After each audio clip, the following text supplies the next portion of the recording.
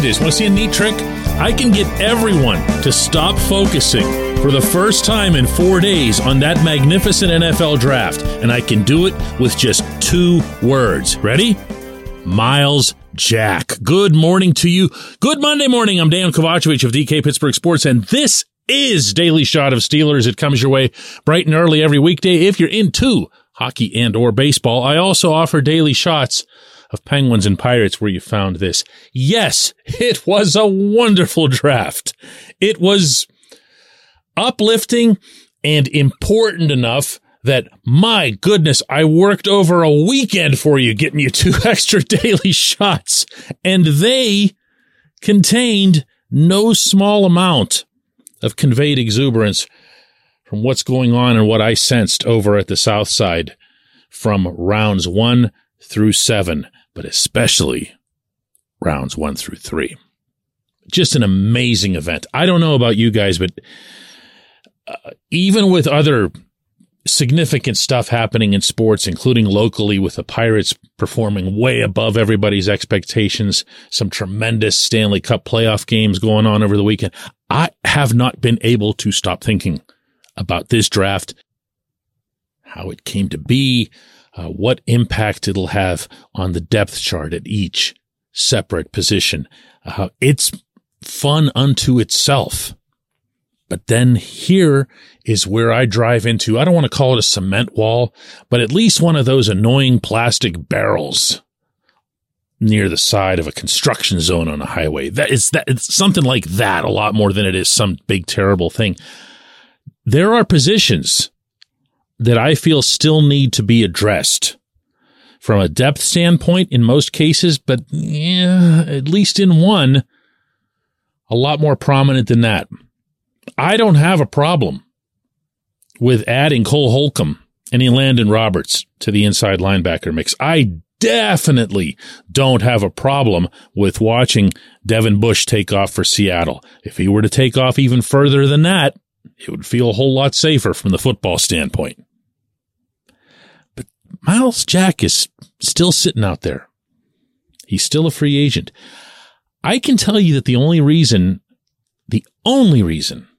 he didn't stay with the Steelers is that they looked at 8-digit cap hit and said, we're not going to do that.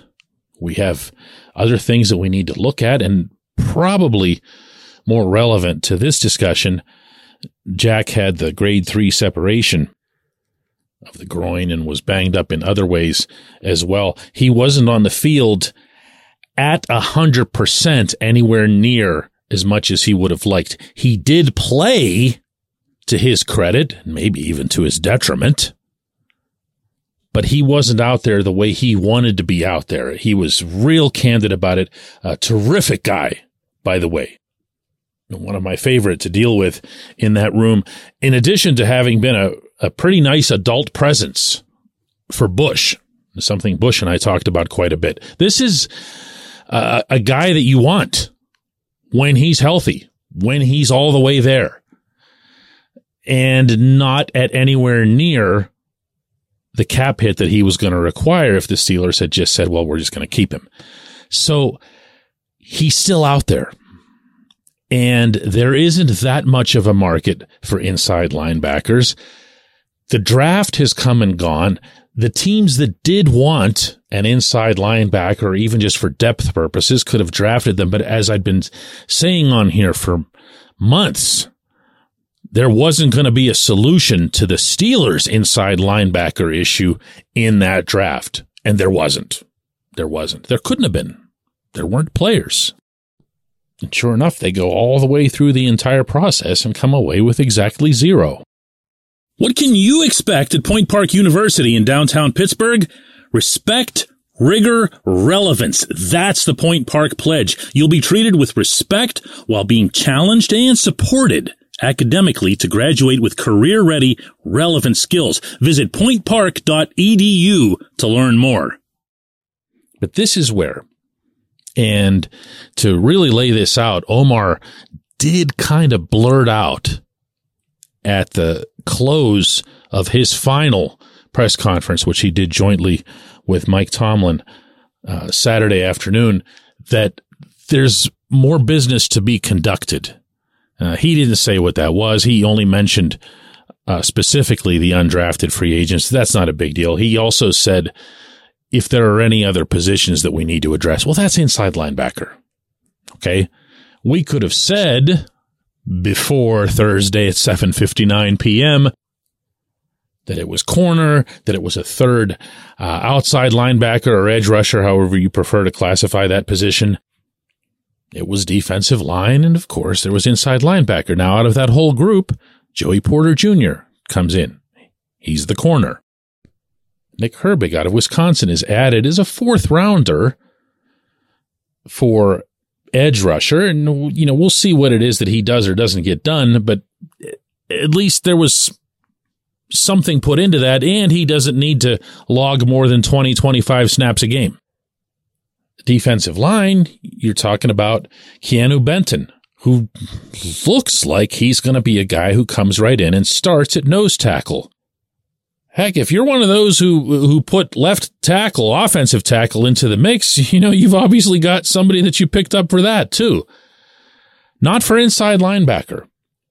And I think and hope that this is that stage where whatever it was that went into the release, hopefully it was all amicable. I'm sure it was professionally conducted on Omar's part, that it's a good time, I think, for the team to reach out to Myles, have him come into the facility, have him go through a physical with people that he knows and trusts, lay out the scenario that's in front of him. He's only 27 years old. This isn't some guy who's breaking down or something. You know, if he's healing up, he's healing up. Groins will tear, ligaments will tear, and they will also mend. He is still not exactly the type of linebacker that you'd want to complement Holcomb and Roberts, but it's not a perfect world in that regard. It's just not. We have seen that now for years. The Steelers can't just sit here waiting and hoping that another Ryan Shazier is going to fall from the sky. It's not going to happen. It's not going to happen. Might as well go get Myles, add him into that inside linebacker mix. Without getting mean here, I really don't think that player is going to be Mark Robinson in the coming year, as I've heard at least a little bit from the inside.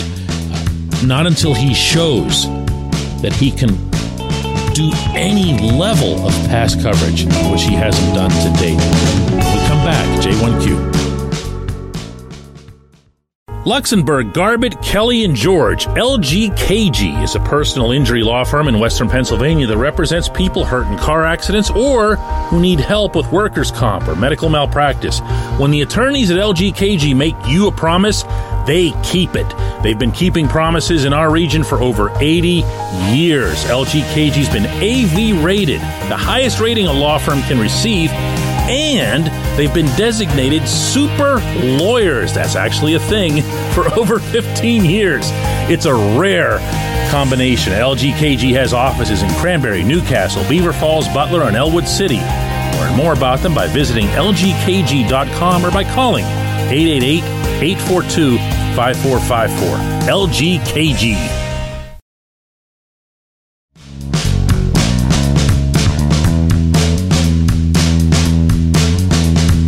Today's J1Q comes from Gabe, who says, "Hey DK, Darnell Washington is one of my favorite picks, number 93, and most of that comes from his outstanding ability as a blocker. I wonder how much of Matt Canada's scheme had been considered in the draft process, not only for him, but also for Broderick Jones at 14. Both of these guys have the ability to get upfield quickly, and I'm thinking about the potential for all those jet sweeps that we've been sick of for the past 2 years. Does Canada's scheme become more viable now?" First answer to your multiple questions there, Gabe, is I don't care. I don't care that anything would or would not have been done to suit a scheme that was as simplistic, as unimaginative, and as, here it comes, Saturday as his was. I'll say it again. I'm open to Canada, I don't know, finding his inner genius sometime between now and the next time the football flies in the air. I don't think it'll happen, but I'm open to it. If it does happen, you won't hear me hedging on it. But to look at his body of work in the NFL and to say, boy, we'd like to get some players that fit that scheme. I mean, no thanks. No thanks. Second, and I can say this comfortably in the same breath, yeah, I do think they're going to be a good fit for it. I really do think they're going to help. I think they can make a significant difference over on the edges, whether it's Calvin Austin, whether it's George Pickens, whoever it is that would be doing these end arounds. If you have people of the stature and the voracity and the hunger of Jones and Washington, they will eat people on those ends. They'll get on top of them and they'll force them downward, like they'll face plant them. You will find more holes and more openness, and as a result, better yardage. It'll become more of a threat as opposed to not being a threat at all. So it'll go from 0 to wherever it is that it goes. So if I sound like I haven't exactly changed anything on Canada, there's no reason for me to. There's no reason. There haven't been any games played. They had a couple of nice drives, late in games, late in the 2022 season. They absolutely improved their overall running attack, averaging 146 yards per game over the final 9, during which they, of course, went 7-2. That's to everyone's credit, including Canada's. But man, talking about getting draft picks to fit what it is that he wants to do, and that just makes me want to take a shower. He's not worth that. He hasn't shown himself to be worth that. Maybe he will. Sure hasn't to date. I appreciate the question. I appreciate everybody listening to Daily Shot of Steelers. All you happy people. Let's do this again tomorrow.